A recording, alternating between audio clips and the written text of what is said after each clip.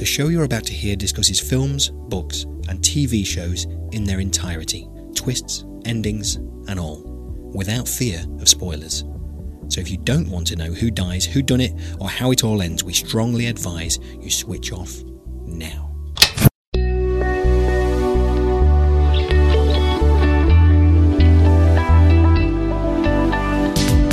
Hello, I'm Paul Tyler and welcome to Spoiler, the show which reviews movies, books and TV shows in their entirety. This week we're watching the dystopian sci-fi thriller Children of Men. And just another final warning, we will be talking about the whole of the plot. We will ruin it for you. So if you've not already seen Children of Men, go away, watch it now, then come back to us afterwards. Have they gone? Right, on with the show. There are certainties of me watching a film, no matter what the subject or genre, and there's a reason that lead actors get paid so much. They put bums on seats. Male leads that get my hard-earned ticket money are Ryan Gosling, Tom Hardy, and for a long time now, Clive Owen.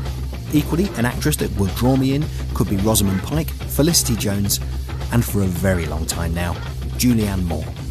So, Clive Owen, Julianne Moore, together, I'm in. The world was stunned today by the death of Diego Ricardo, the youngest person on the planet. Baby Diego was adapted from the book of the same name by P.D. James. Children of Men is set in 2027. Somehow, women have become infertile, and chaos rules. Throughout his life, Diego Ricardo was a tragic reminder of the 18 years of infertility that humanity has endured. Theo, played by Clive Owen, gets tangled up in a plot to transport a pregnant woman to safety, if such a thing exists. Froley. Froley. Name my baby Froley. It's the first baby in 18 years. You can't call it Froley. Now, if you dive into the equally chaotic world of YouTube comments, you'll read the usual trolling dingbats, but also quickly come to the conclusion that Children of Men is an overlooked classic. Are we planning a sing-along? Good. It's perhaps a puzzle as to why Children of Men is now described by many as a hidden gem, as critical responses at the time were glowing. After a bit of searching, I found the phrase "run of the mill" by Jonathan Romney of The Independent, and that's about as harsh as it gets. They like you. They don't like anyone. Maybe the answer lies in Peter Travers' opinion in Rolling Stone. I thought Cuarón's film was good when it opened.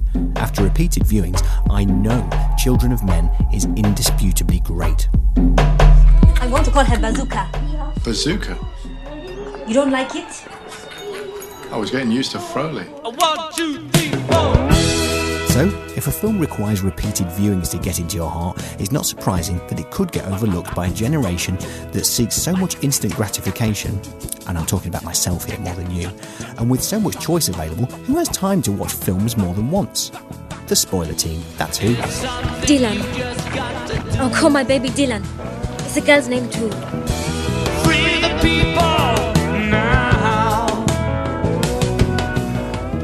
And later in the show, we'll be taking a look at the history of cats in films. That's right, cats in films.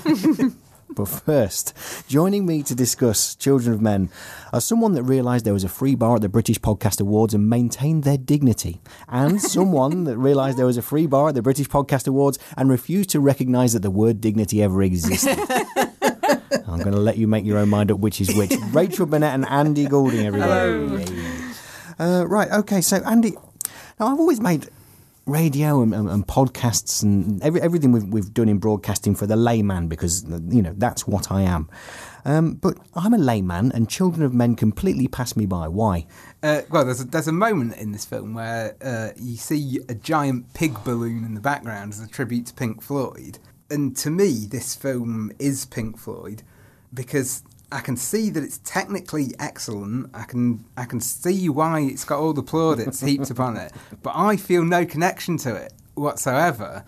And that's how I've always felt trying to listen to Dark Side of the Moon over the years. I never get it. I don't feel any emotional connection at all when I watch this film for some reason. And I'm not blaming the film at all. And I'm not blaming me either. I just don't think somehow that we're a good match. And so I watch it and it looks fantastic and I admire its execution and everything. But with that emotional disconnect, it makes it really hard to watch. I think it might be this director, because I felt the same thing about Gravity, which absolutely everyone loved except me. I'm not having this. So it might be the directorial style, but I struggled to get into this. Right, I'm going to say it. It's you. And bear in mind, I was willing to take a lot of blame. Right, okay. Rachel. So you see the words Clive and Owen, and you say yes, don't you? Hell yeah. Yeah, exactly. Come on. And Julianne Moore, actually. I'm with you on that one too. I'm Pam Ferris. Great ensemble cast. And I'm totally not with Andy at all. I have amazing emotional connect to this film. I watched it when it came out. I was one of the few that did. I was blown away by it. I've read the book and I've watched it many times over the years. I've just bought the Blu-ray, watched documentaries. I am saturated in this film and I love it. So it's totally different, I think, to... I love that you can appreciate the technical abilities because it is technically incredible. And that can't really be disputed. It is technically incredible. And the performances are incredible. And the fact that Clive Owen didn't get any kind of nomination for anything is beyond me. I don't get that. He carried the entire film. He was there in every single scene bar one. He made it look too easy. He did a Jeff Goldblum. He made it look too easy because he appeared to be just thinking the lines and saying them. He didn't seem to be remembering them and saying them. It appeared to be his own thoughts that were coming out of his mouth, and he had to do... despondency, he had to do despair, he had to do hope, he had to do fear, panic, everything. He had to do so many things and he did all of it, and he was just fantastic. For me, he did carry the film. Julianne Moore, in the small amount of time that she's in there, she's not in there long enough, but she's so wonderful. But she was great, and the connection between them was wonderful. His relationship with Jasper, with Michael Caine, was fantastic. There's just so much about this film that I love. So it is. I mean, let's talk about the opening, because in the last programme we talked about Fleabag, which I think got me in the first 3 minutes just because of a very crude and hilarious joke. This got me in the first 3 minutes because of Clive Owen walking in, looking cool as hell, walking into a coffee shop while everyone else is gawping. Were they gawping at a TV screen? Is that right? Yeah. And he just orders a coffee, walks out, and then the place gets blown up. Yeah. But to talk about that is to do away with the direction and the shot and the single shot and the way the camera flows. And I mean this is Andy, where you must agree that you've said absolutely. Technically you understand it. Yeah, absolutely. And that did grab me. I did think when I saw that, I'm going to enjoy this, and then it just didn't happen for me. Yeah. That's my disapproving voice. I don't use it too much in this studio, but it's coming out.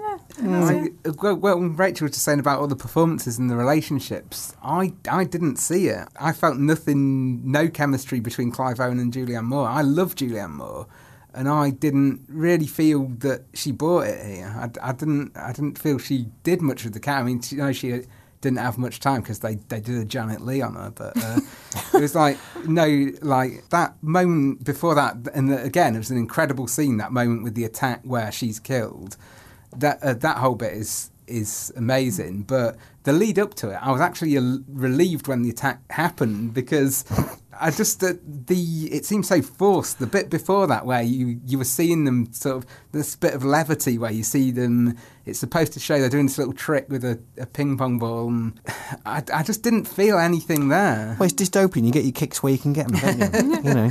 But it wasn't that. I mean, I don't know why, because again, I like these actors, but these performances did nothing for me at all. And then, obviously, I was hoping for more Julianne Moore, and then bang, Julianne no more. No. Oh, yes. Budum-cha. That was Frank Skinner-esque. Well done. Well done. Quickly, Andy, was that written down, or was it that... It was not, no. That's not... No. So you don't need to show me I believe you. That came it's down... It's like Countdown. Look. Look at my answers. Yeah. There's always an instance... I don't know, I don't like that bit of Countdown where they have to show their... Oh, no, I think even if I was the other person, even if they were lying, I would be too embarrassed to say, no, look, they're lying. Anyway, back to Children of Men. I've got a feeling Andy would rather talk about Countdown.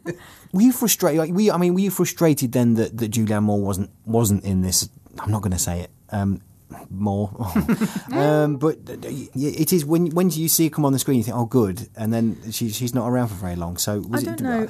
She needed to be gone, didn't she? Because it created the drama of the next bit, and him.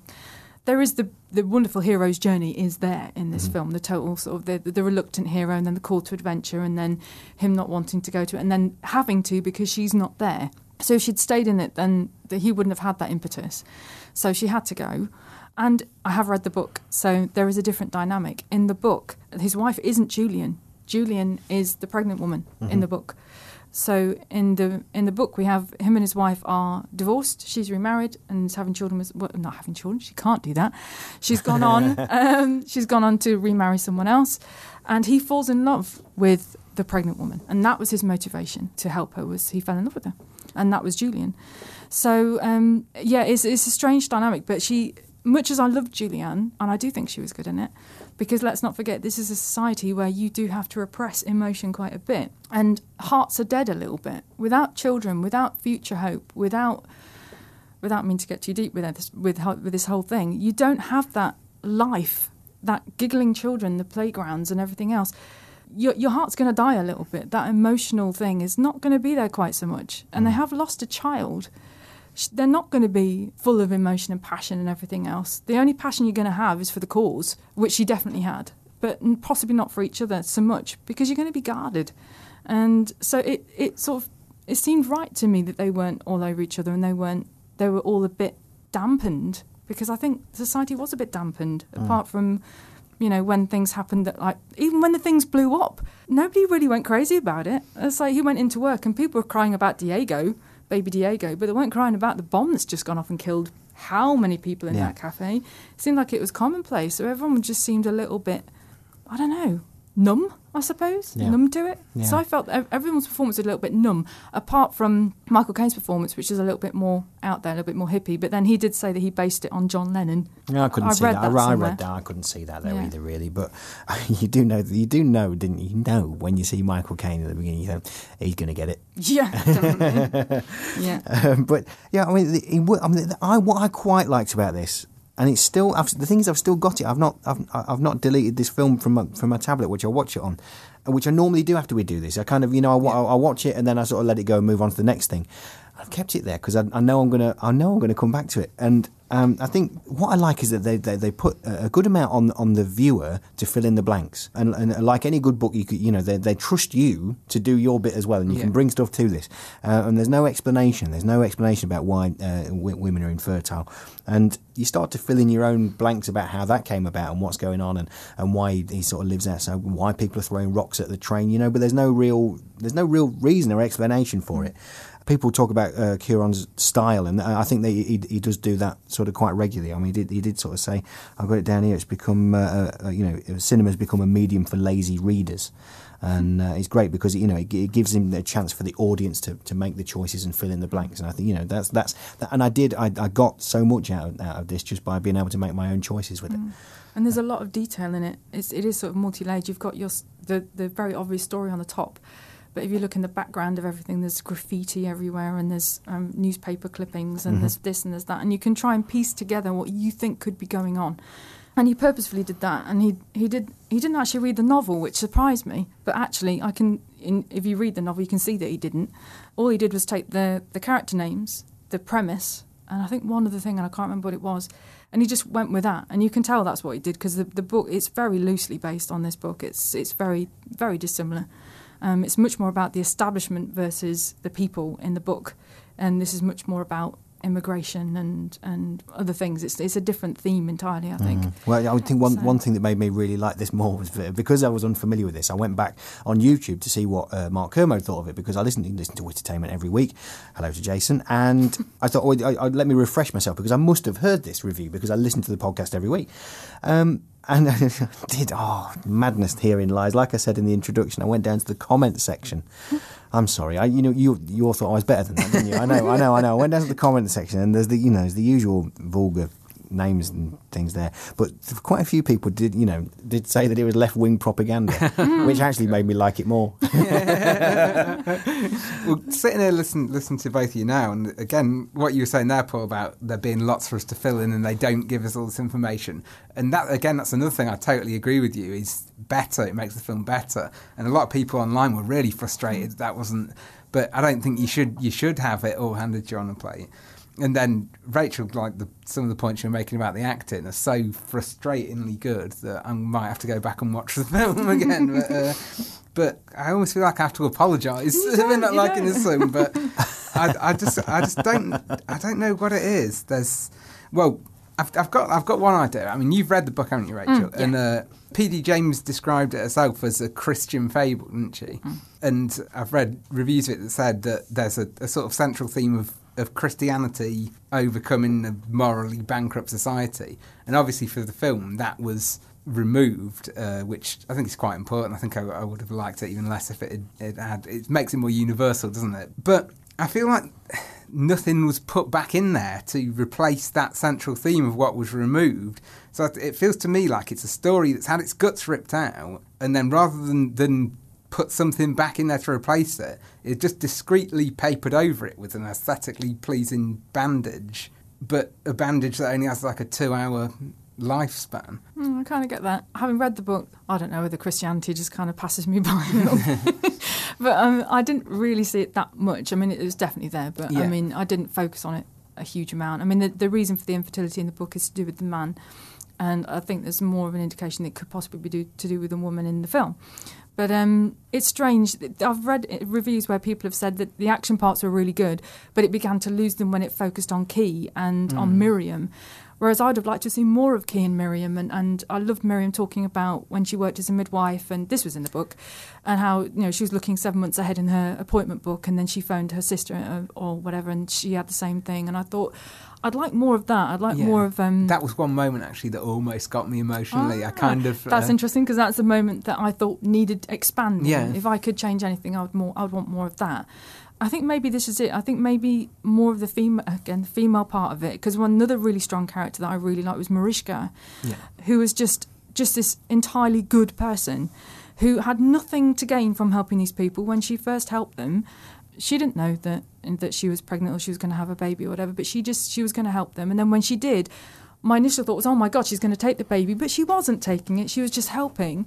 And at the end, she could have got on that boat. She could have gone with them, but she was like, no, because she could probably put off people that were going to come and try and stop them. And she was just so selfless. And I thought more of that. Less of the action that everyone said was brilliant, which it was brilliant. But actually, I think your need for heart and passion could have come from more of that. Yeah.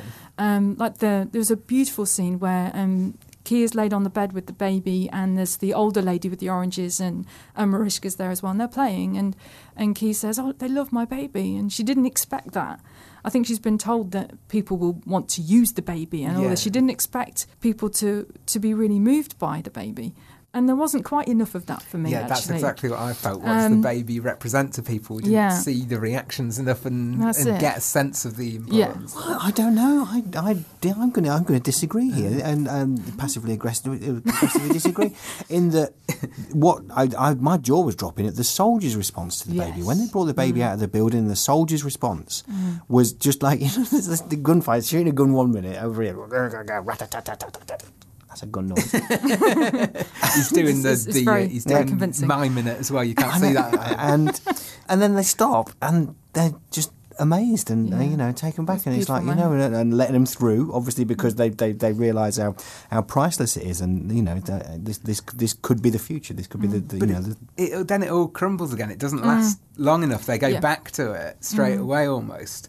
Yeah, I must admit that almost didn't ring true. It's like, obviously the person that did that blow that broke that didn't know that there was a baby there. Yeah. But I was surprised that they immediately turned to try and do something about it. Instead of maybe a group of them ushering them to safety or escorting them to safety, all of a sudden they forgot all about this baby that everyone's been waiting for 18 years. Yeah. But they all turn straight back to fighting. But then maybe that's the mindset. Maybe that's what they do now. You hear a gun and you start firing it. Yeah. Well, I think in my mind that I played that scene that they were that someone there was going to sort of take charge and take the baby back to some authorities. But here's the point. Here's the fill-in. Who are the authorities? Where are the authorities? Exactly. Have the authorities broken down? These are the bits that hey, we can talk about it here. Well, that's it. I mean, the implication is that Britain is the only non-chaotic. I mean, it seemed pretty chaotic to me, but it's the most civilised place left in the world. And they say at the very, very beginning something about the 1,000-day siege or 10,000-day siege of Seattle was still going on, or something, and New York was destroyed. And so you get this idea that the whole of the rest of the world is completely decimated.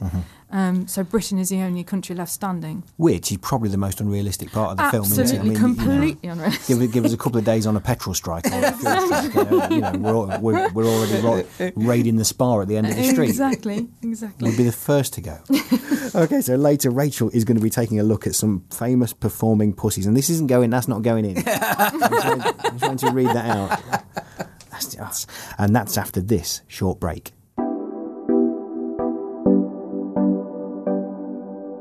Hope you're enjoying the show so far. If you'd like to help us make more, you can do so by visiting our webpage, spoilerpodcast.co.uk, clicking on the donate button and giving whatever you think we're worth. Or you can help us out for free and get yourself an audiobook of your choice into the bargain by signing up for a free 30-day trial with Audible via the link on our website. Audible have the world's largest selection of audiobooks, including the original novel Children of Men by P.D. James. You can cancel your membership at any time within the 30 days and you won't pay a penny, but you still get to keep your free audiobook.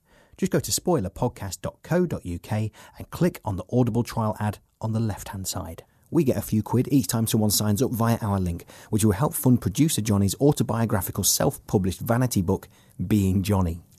Now, back to the show. Hold my finger, quick.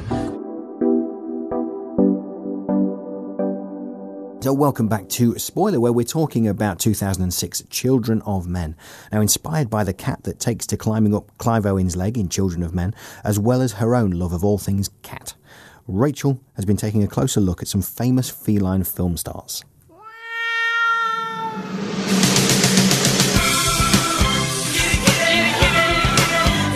It is surely true that there are few films that couldn't be improved by the addition of a cat.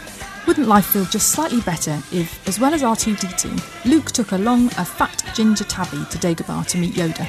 Oh, what shenanigans the little green guy could have enjoyed with a feisty kitty to play with. Some filmmakers totally understand this, and while their films would have been okay without their catty additions, I suppose, for me and many others, it just put the cherry on the cake. When thinking about incidental cats in films, we're not talking about films about cats, that's a whole different feature. The very first feline who springs to mind is the ginger fluffpot Jonesy in Ridley Scott's Alien. Jonesy, come here. How are you stupid cat? Not only is Jones as good an actor as any of his human counterparts, he also survives the whole film and ends up cuddled up on the lap of the lovely Ripley, completely unscathed. The cat's got skills. I read online that there are viewers out there who were actually annoyed by Jonesy, leading some of the characters to their deaths, which I concede is partially true. Hey, Jonesy! Jonesy! But I think it all boils down to jealousy. Let's face it, they're never going to end up miles away from anyone in the loving arms of Sigourney Weaver. And you little shithead. You're staying here. What's new, pussycat? Maybe it's something about ginger cats, but there are two others who end up snuggling Hollywood beauties. The imaginatively named Cat from Breakfast at Tiffany's, and the equally dull-named Buttercup from the Hunger Games films. Cat, the poor no-name slob, lives with a mixed-up Holly Golightly, played to perfection by the stunning Audrey Hepburn. Poor old cat. Poor slob. Poor slob without a name. She's never bothered to name him, as she doesn't believe anything should belong to anything or anyone. The way I look at it, I don't have the right to give him one. We don't belong to each other, we just took up by the river one day. She further illustrates this point at the end of the film by flinging the poor creature out in the rain and into a strange alleyway before driving off in a taxi. Swam! I said take off! Beat it! Let's go! Fear not, those who have not seen the film. She does come back to get him and proceeds to snuggle him all up. Though Cat does look rather squished and soaked with rain, he also looks rather smug as she kisses the top of his head. And who can blame him?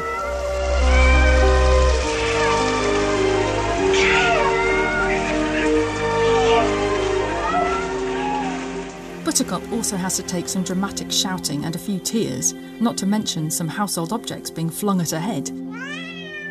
Get out! Prim is gone! Prim is gone! Before being embraced by the emotionally shattered Katniss Everdeen, played with raw intensity by Jennifer Lawrence in Mockingjay Part 2. Buttercup is the last surviving link to Katniss's beloved sister, and you feel will be an important part of any kind of healing process. See, cats. What would we do without them? I can't really talk about ginger cats in films without mentioning Ulysses, who really is the ultimate scene stealer in the Coen brothers' Inside Llewyn Davis. He's a bit too instrumental really to be mentioned here, but I love the little fella so much, I'm going to let it slide. Just watch the film.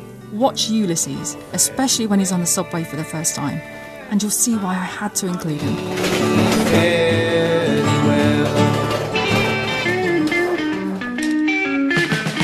Before you start thinking that I only care about ginger cats, and it's true, my own toothless rescue cat is a marmalade boy, there are 2 other cats worthy of mentioning who are not of the orange hue.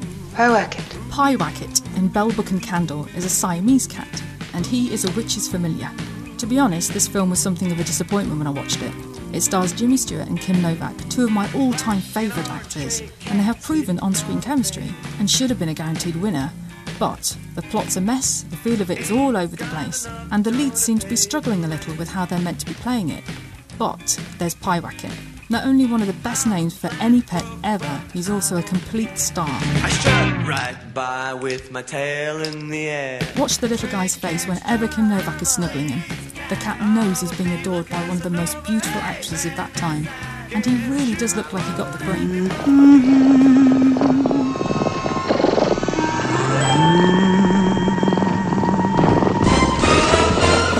Cosmic Creepers, named so because that's the name he came with, is also a witch's familiar, and this one comes in the traditional black, albeit a scruffy, bits falling out all over the place black.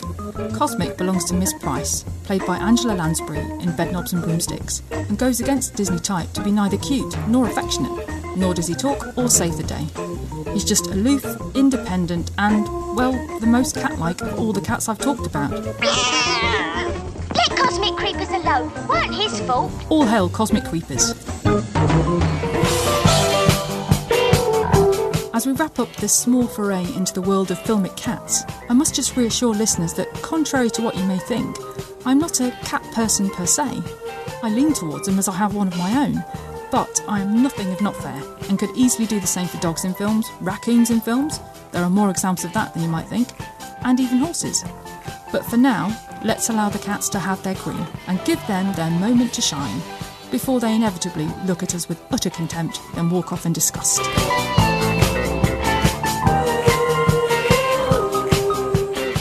Great stuff. Thank you very much for that, Rachel. Now, I read on IMDb, and we'll come to some IMDb trivia you'll be pleased to hear in a minute. But it says that almost every shot contains an animal. I think I'd heard this. I might have even heard you talking about this. And I didn't notice it.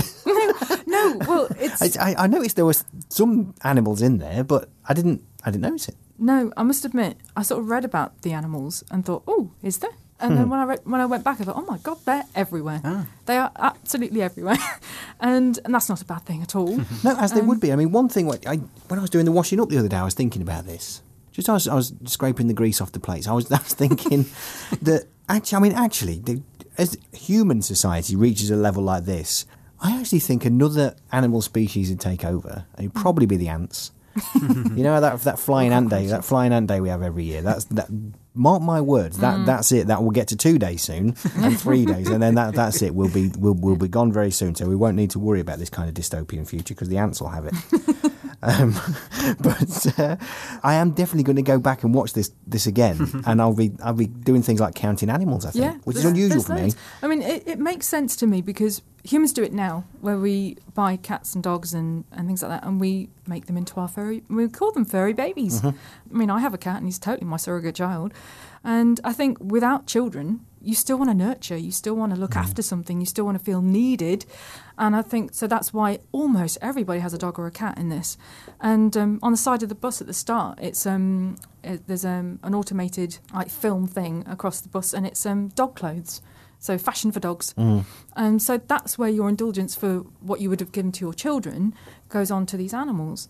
But there's zebras in the park. I think there's zebras and a camel and all sorts of things. So that's also to do with societal breakdown, because obviously you're not going to be thinking about keeping zoos going and the money going there. You're just going to let them out and what have you.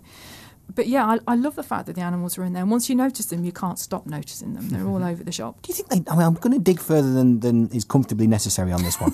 Do you think they would notice? I mean, this is a huge change in evolution, isn't it? I suppose, if you like. And I think they would be nodding to each other, saying, "We've got a chance here." Yeah. These idiots are messed up. Let's go for it. Well, cats only need the opposable thumbs, and that's it. They've got the world. But I thought it was really interesting that the animals loved Theo. as well. They were all over him like a rash, like the little kitten was trying to get up his leg. And the dogs at the farm, Thomas said, they don't like anybody, but they like you. Yeah.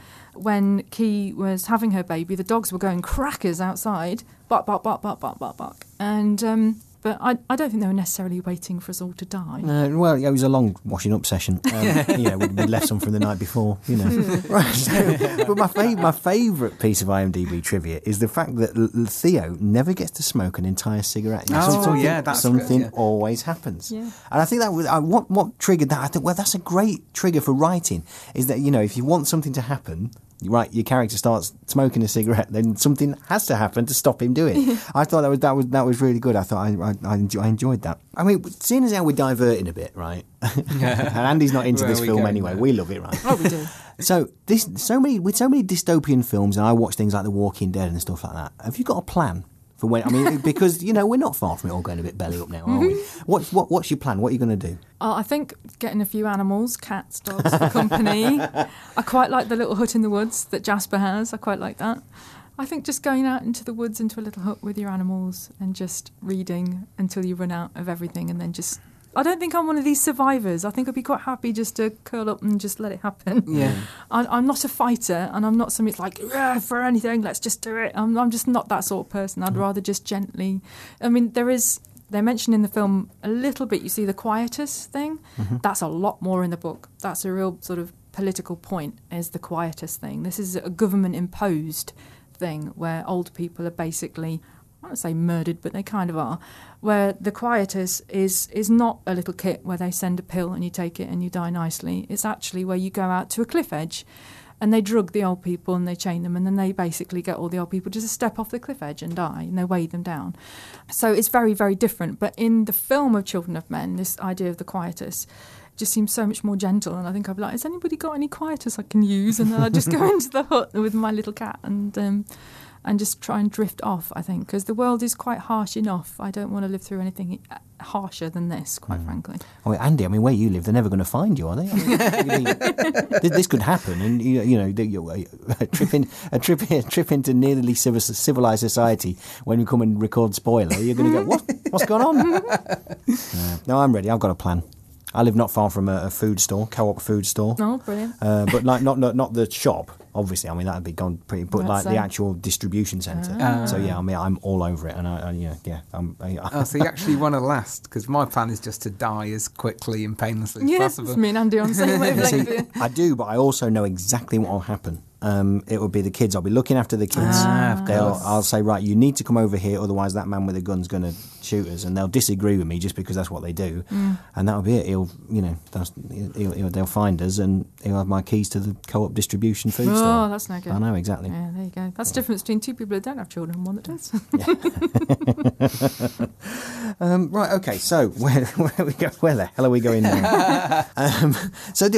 2006, I mean, it surprised me, because obviously this passed me by, but it surprised me that this is, over 10 years old now, and because it didn't feel like it. Well, the strange thing is with this film, so 2006 came out, I think it just made back its money, only just, but critical acclaim. 10 years on, just in December last year, all of a sudden there was a resurgence, and it was being mentioned in a lot of press and a lot of the media. And it's because of Trump getting in, because of all the things that were going on in the world, all of a sudden it got a new relevance. And actually the things that they'd said in this film, the things that they'd shown, which seemed not outlandish, but a bit, wow, really? Is that going to happen? They're actually starting to happen. Like this idea of demonising immigrants, which has happened throughout throughout history. But the headlines on some of the newspapers where Clive Owen is being kept, they're almost real, accurate for now. Yeah. So I do think that this film has come of age in some respects.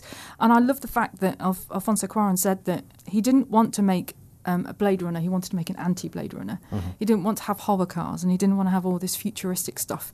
He wanted it to look real. And it does feel real, even 10 years on from it being made and 10 years away from the setting of it in 2027.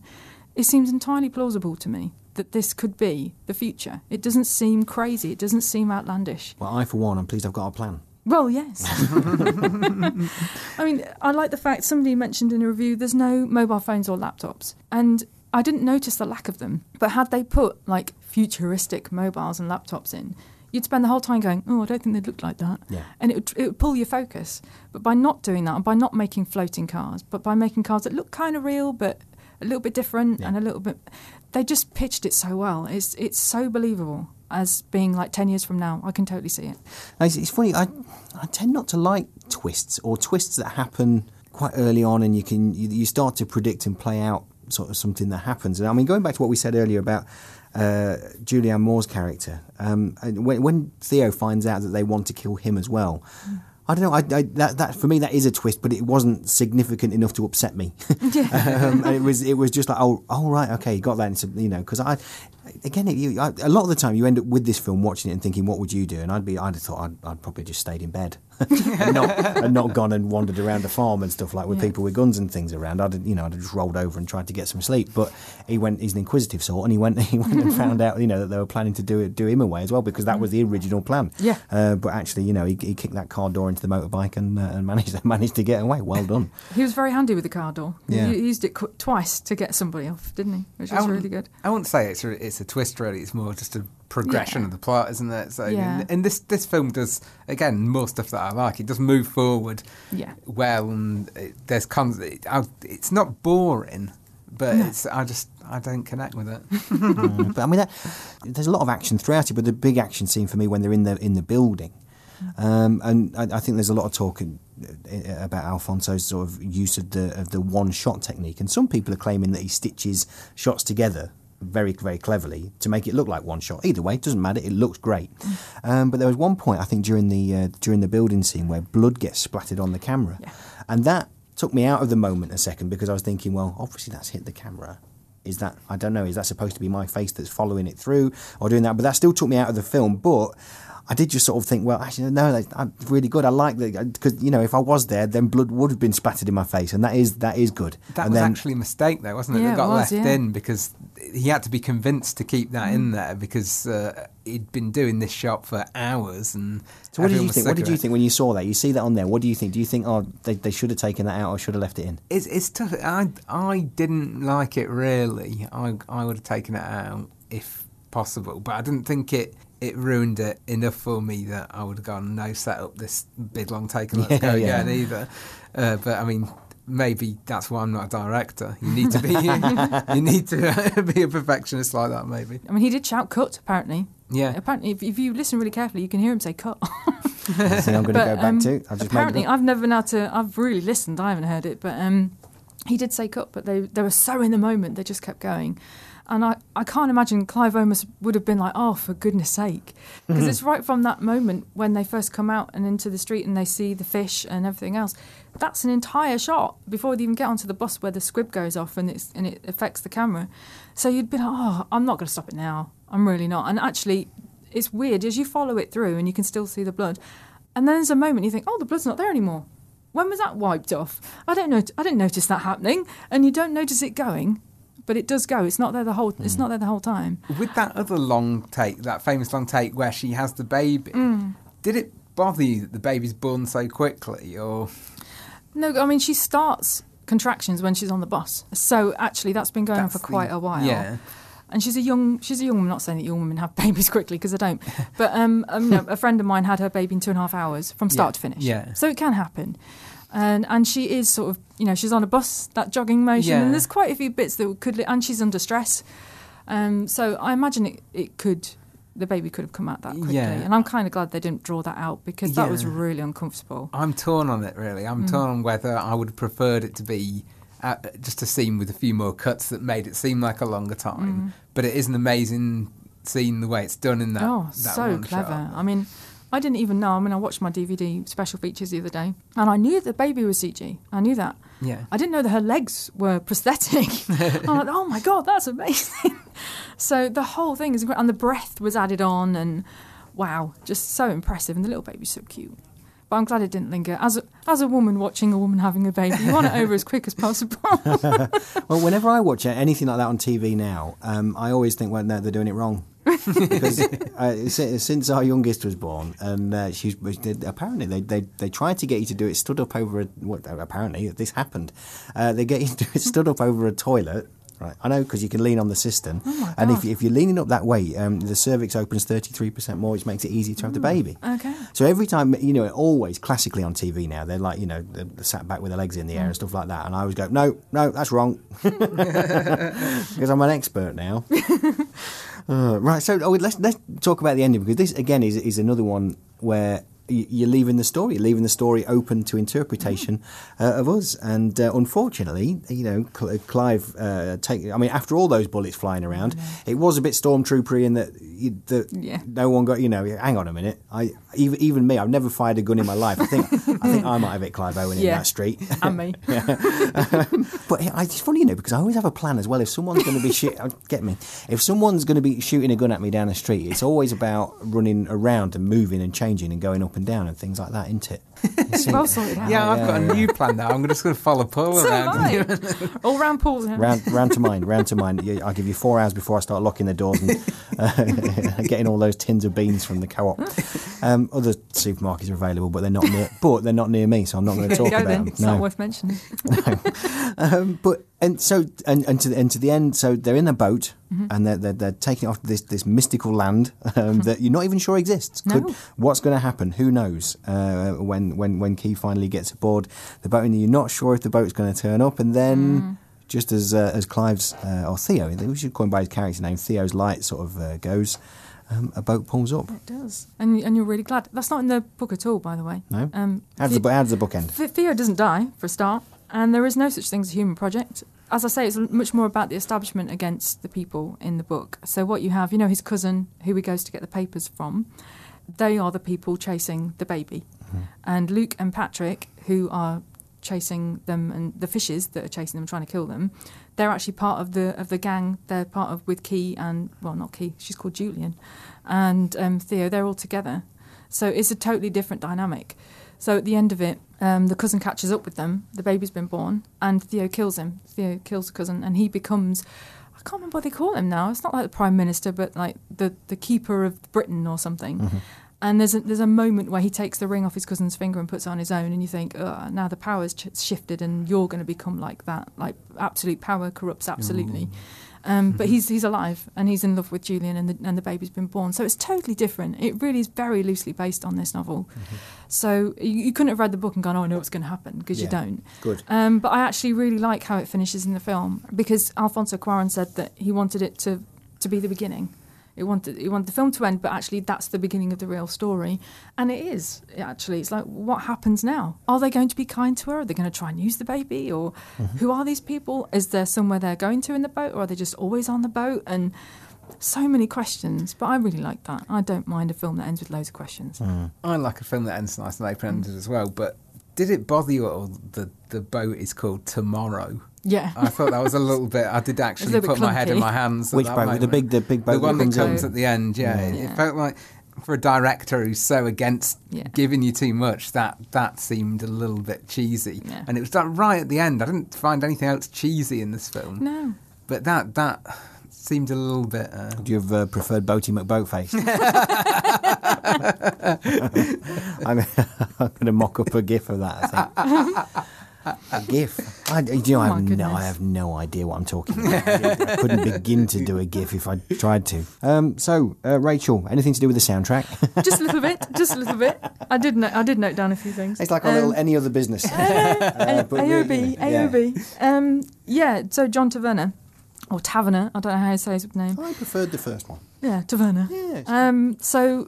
He did something really unusual. He didn't score the film by watching the film. He scored the film by reading the screenplay, which is really weird. Yeah. Because you're not then, like when you're composing score, you're picking up punctuation points of action, or if you want a certain emotion to be evoked or whatever. And he didn't do that. He read the screenplay and created, I don't know, like a symphony, I suppose, and went, this is how this film feels as a whole.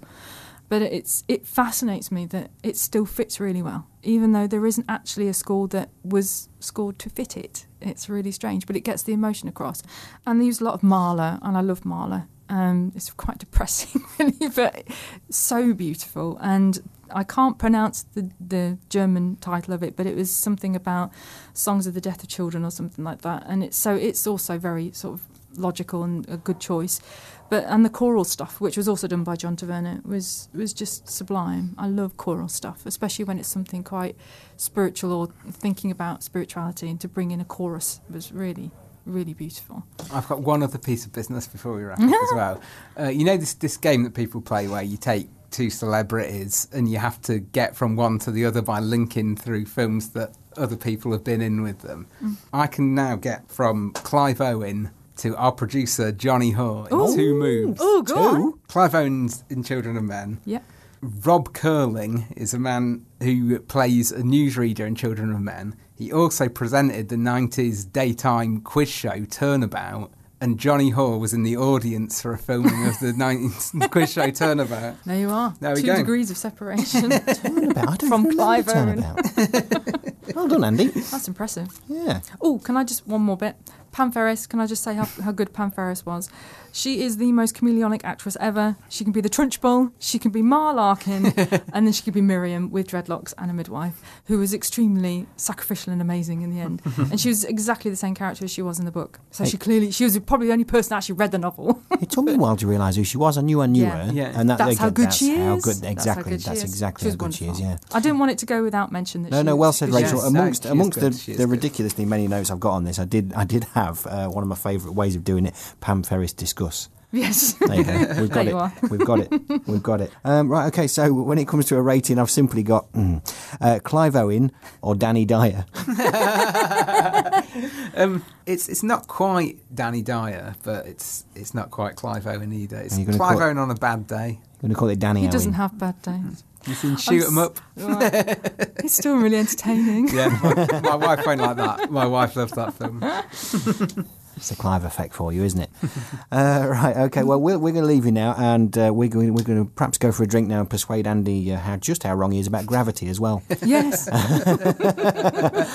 So thanks to you both. Thanks, as always, to our producer, Johnny, through the glass there. We'll leave you, as always, with the genial Andy Goulding. Well-endowed carvings and Freudian horns were emblems of joyous releases, fertility symbols of centuries past, and not the most subtle of pieces. But I'm far more ambivalent of their equivalent seen in our modern society, where aggressive assertions of sexual power come in a more vulgar variety. A high-powered job and £1 million car, pretensions of upward mobility, now take the place of the symbolic grace that once formed a pledge of fertility. But obsession with wealth is to sexual health a detriment too great to measure, for it tends to be paired with obsession with self, which doesn't leave much for your pleasure. The power to flash a big bundle of cash may seem like a strong aphrodisiac, but pocket stuff bursting with £20 notes plays havoc with your sacroiliac. The capitalistic and smug narcissistic may feel they've no room to improve, but if money is really what makes the world turn, then why does the earth never move? It's a sad life indeed based on power and greed, when you've looked at your partner and wondered why they seem less turned on playing footsie with you than they are by the footsie 100. She would never say where she came from. You've been listening to Spoiler, hosted by me, Paul Tyler, with Andy Goulding and Rachel Burnett. Our theme music was composed by Ron Butcher. Yesterday don't matter if it's gone. If you've enjoyed the show and would like to support us, you can do so via our website, spoilerpodcast.co.uk. Click on the donate button and give us whatever you think we're worth. You can also sign up for a free 30-day trial with Audible and get yourself a free audiobook by going to spoilerpodcast.co.uk and clicking on the Audible trial banner on the left-hand side. Or you can help us by simply telling your friends about us, sharing links to our show, or writing a nice review on iTunes. Ruby Tuesday, who could hang a name on you? When you change with every new day, still I'm gonna miss you. Next time on Spoiler, we're taking a look at Baz Luhrmann's 1996 Shakespeare adaptation, Romeo and Juliet. Did my heart love till now? For swear at sight, for I never saw true beauty till this night. If you'd like to get in touch with us, you can email hello@spoilerpodcast.co.uk. Find us on Twitter or Facebook, or go to our website, spoilerpodcast.co.uk. Spoiler is produced by Johnny Hoare and is a Joe Schmo production. The show was recorded at the studios of Siren FM in the heart of the beautiful cathedral city of Lincoln. I lived there once. Didn't like it.